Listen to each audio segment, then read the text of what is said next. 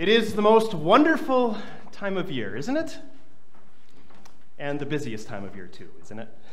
It's amazing how many things we love to cram into the month of December. And now we're about a week in, and you're probably already longing for it to be over, right? Not that it's not wonderful, but it's just so busy and exhausting. And that's why this time of Advent, this time of these few weeks before Christmas, is a perfect time for some R&R. And you're thinking, that sounds absolutely wonderful, but do you know how many dozens of cookies I need to bake? And how many presents I still have to buy and wrap, and how many parties I have committed to attending and hosting, and how many decorations still have to be put up? Oh, and it's the end of the year at work, and so there's still deadlines to meet here in December. And then you have extra services at church, and then you want us to come and help do the outreach in the month of December. A little R&R, yeah, that sounds incredible. Incredibly impossible. But I stand by that. Advent is the perfect time for some R&R, and I'm not talking about rest and relaxation, though that sounds pretty good too. But the kind of R&R that John the Baptist preached about. John was a unique individual. And not because of what he wore and what he ate. Actually, that was pretty common. To the people of his time, it was really no big deal that he wore camel's hair and ate wild locusts and wild honey. That was nothing to them. To us, it's weird, but to them it was common. And that's the point of Matthew including it in our gospel lesson, is to say John was really nothing special when you looked at him. Just looked like a common guy, but what was uncommon and what was unique was the message that he was preaching. His message of R&R was something that the people had not been hearing, that their hearts were longing for. And where John preached was a little unique. You think that if someone's got an important message to share, where would they go? They would go into the city, right? Go to the capital city of Jerusalem, set up shop on a street corner, or maybe go to the temple, or maybe be a traveling preacher and go from town to town to get his message to everybody. You know, but catch where he is in our gospel lesson? He's out in the middle of nowhere. He's out in the wilderness. He's 40 miles outside of the city of Jerusalem. That would be like, anyone know where Raymert, Arizona is? Did I really find a place that no one knows where it is? Awesome. It's 40 plus miles or so that way, in the middle of nowhere. So it would be like if the people here in Gilbert and the area around heard about some preacher. You got to go hear this preacher out in Raymert. Where the heck is Raymert, right? Way out here, go that way, right? But you can't take your car, you got to walk. Right? So the message that John was preaching out in the wilderness, where people are coming from Jerusalem and all the area, were just flocking to him to hear what he had to preach. His message of R&R.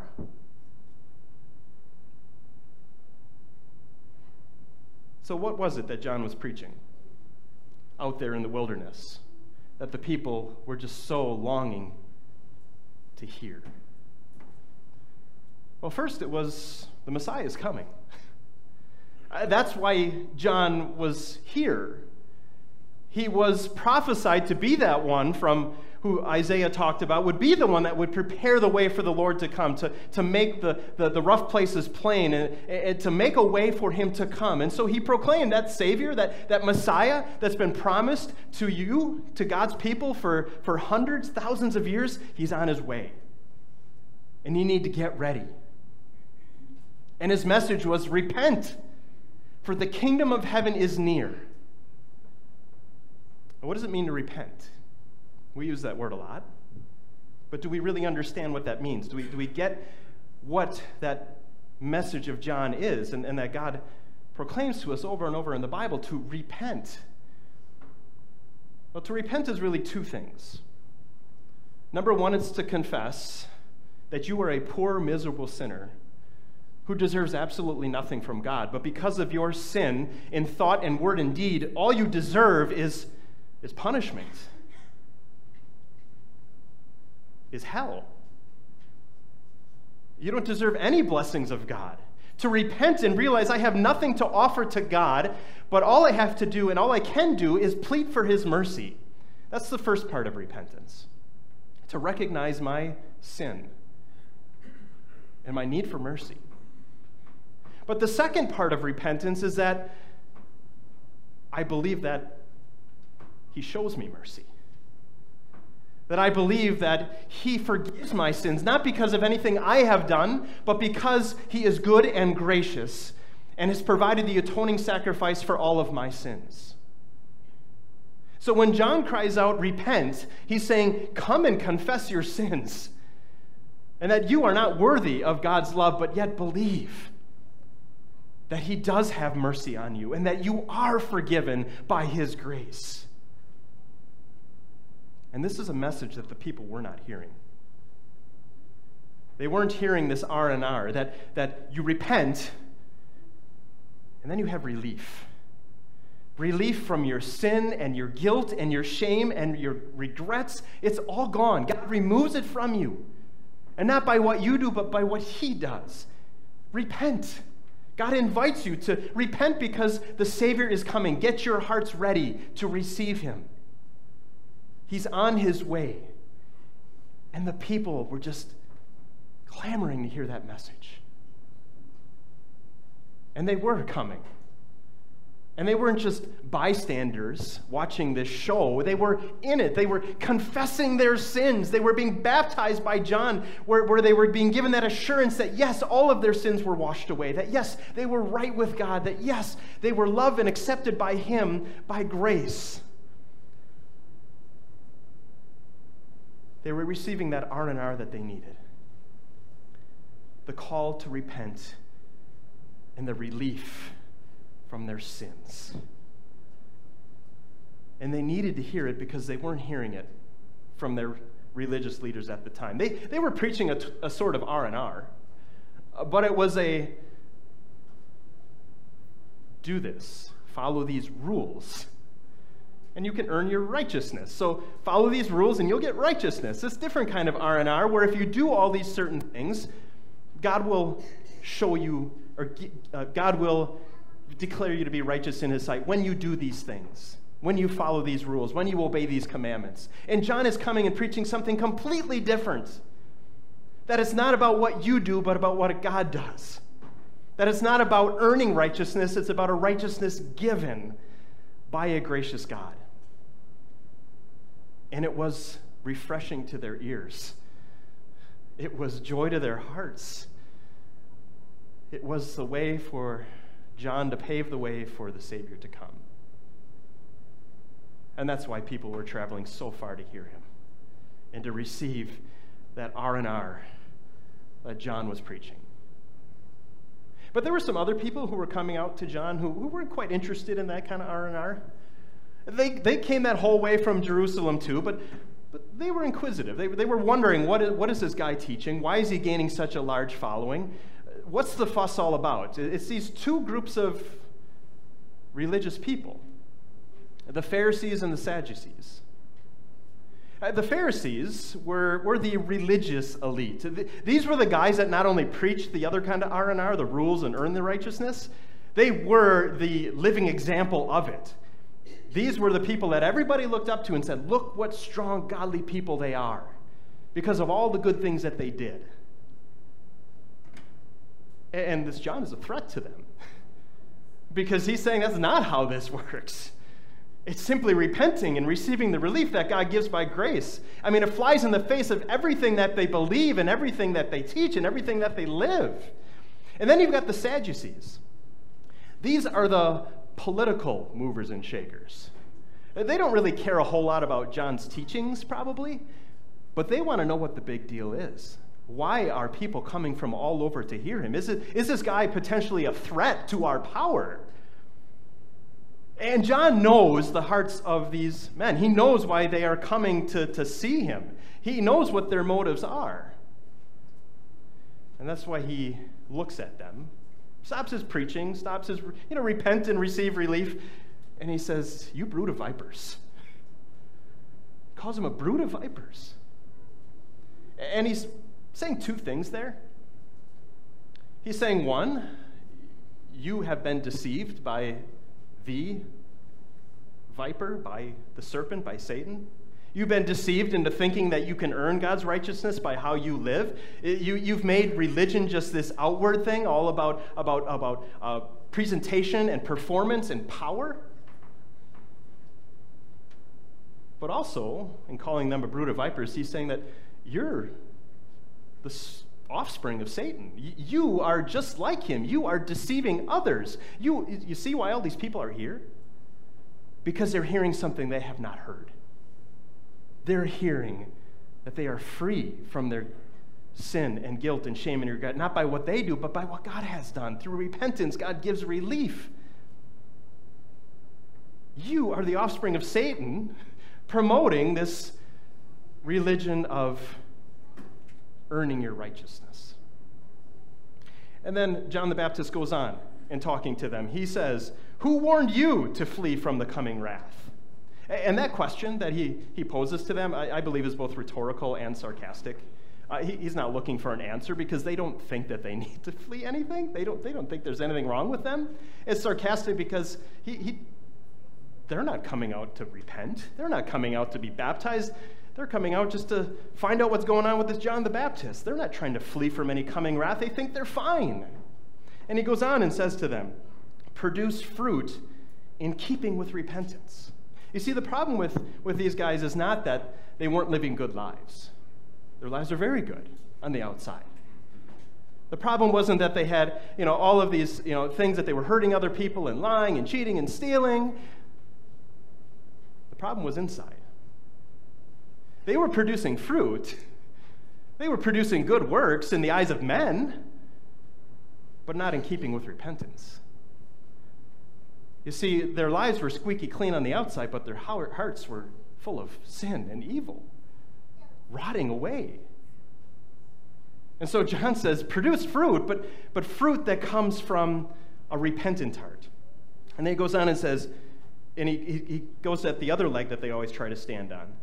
"And do not think you can say to yourselves, 'We have Abraham as our father.' I tell you that out of these stones God can raise up children of Abraham." So not only did they want to rely on their works, their good deeds, their rightness in other people's eyes to think that they were right with God, but they also loved to point to their lineage.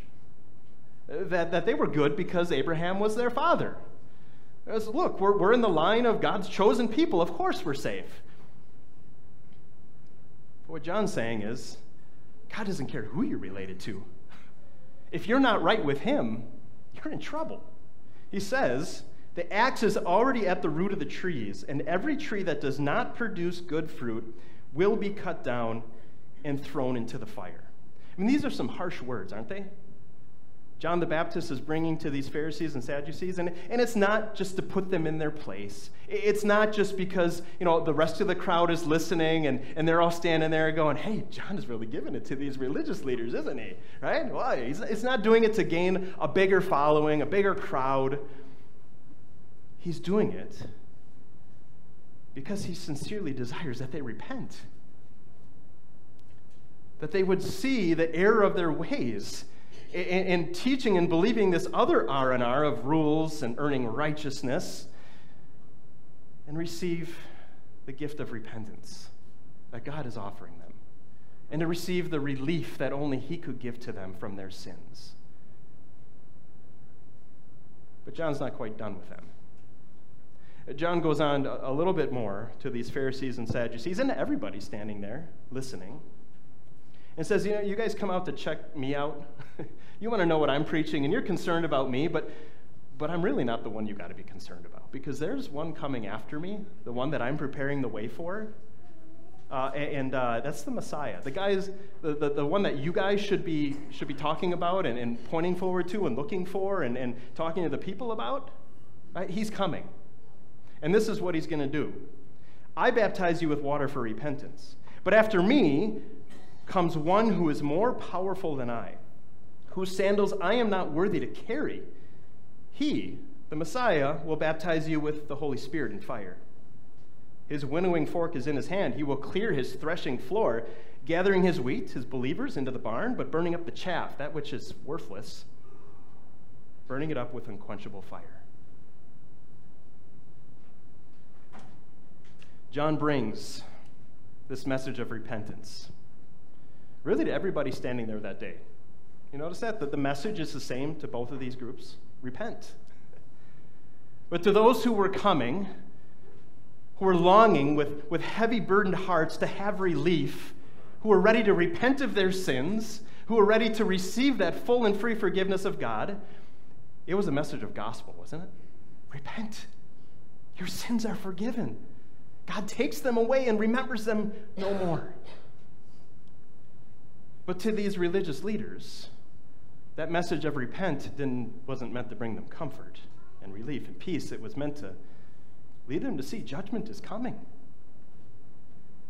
That this Messiah who is coming is not only going to come to bring forgiveness and peace, but he's coming to be your judge too. Receive him. Repent. The message is the same, repent, but given in a completely different way to these two groups. If you were standing on the banks of the Jordan along with these groups of people, which group would you stand with?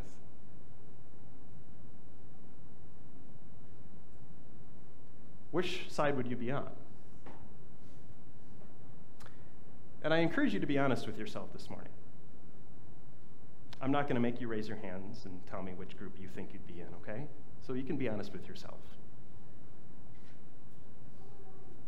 Doesn't pay to lie to yourself. You can't lie to God. You can't pull the wool over his eyes. So just check your heart today. Which group would I stand with on the bank of the Jordan River listening to John? Would it be the Pharisees and Sadducees? Have you been lulled into thinking that somehow the good that you do in your life makes you right with God? That because you come to church, because you give your offerings, because you serve, because you pray, because you're better than most people, because you help the poor and needy, that somehow God accepts you for all those things? That it's the outward things that God says, you're right with me? Is it because of who you are, that you're a member of a Christian church, or that I come from a long line of a family of Christians? Is that where you find your confidence to stand before God? Is it the outward things that you are pointing to? If that's the case, then listen to these words of John. Repent. The kingdom of heaven is near. And the Savior is coming with his winnowing fork in his hand. Repent. And don't just make your works and your words clean, but cleanse your heart of the sin and the evil that reside there.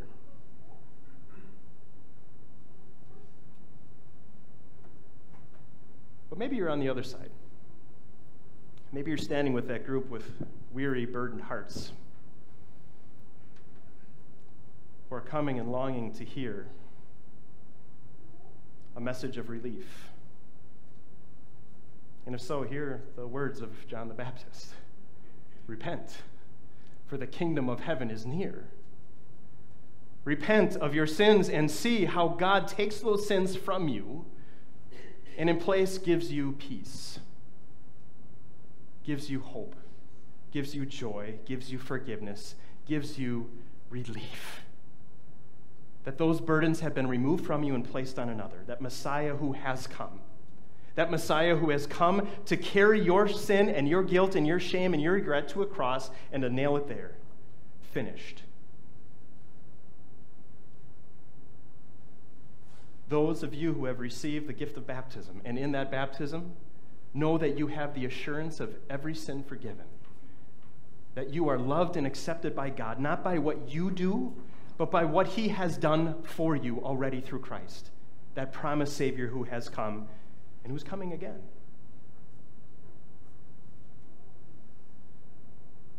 And if you're in that Pharisees, Sadducees group, it's not too late to switch over. Because we're still in our time of grace. To repent of our sin. To receive that full and free forgiveness. To receive that relief that only God can give us. To give those sins to Jesus. And to know that we are free. That we can live today in freedom.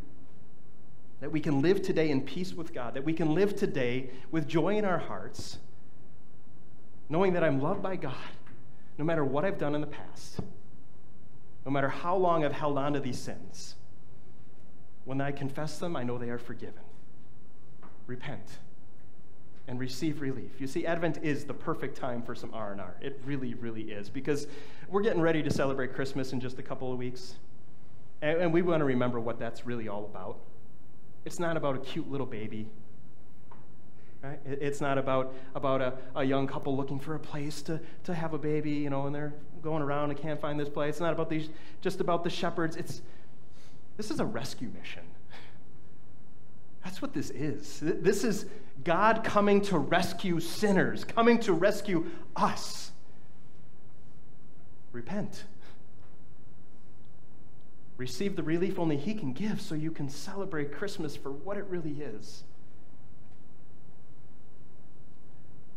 And also so we're ready for that second Advent too. Because Jesus is coming again. And we long to be ready. We long to be living lives of repentance. Do you know that was Martin Luther's first thesis of his 95 Theses? He wrote that a believer's life should be one of daily repentance. Living in that knowledge that I am a sinner who deserves nothing from God, but yet in his mercy and his grace, he gives me everything. He takes my sin and gives me all these blessings in Christ. Friends, in this time of Advent, seek the R&R that your heart needs. Live in that R&R every single day as you wait for him to come again, and to know that on that day, eternal relief is what you will receive, all through Christ, your Savior.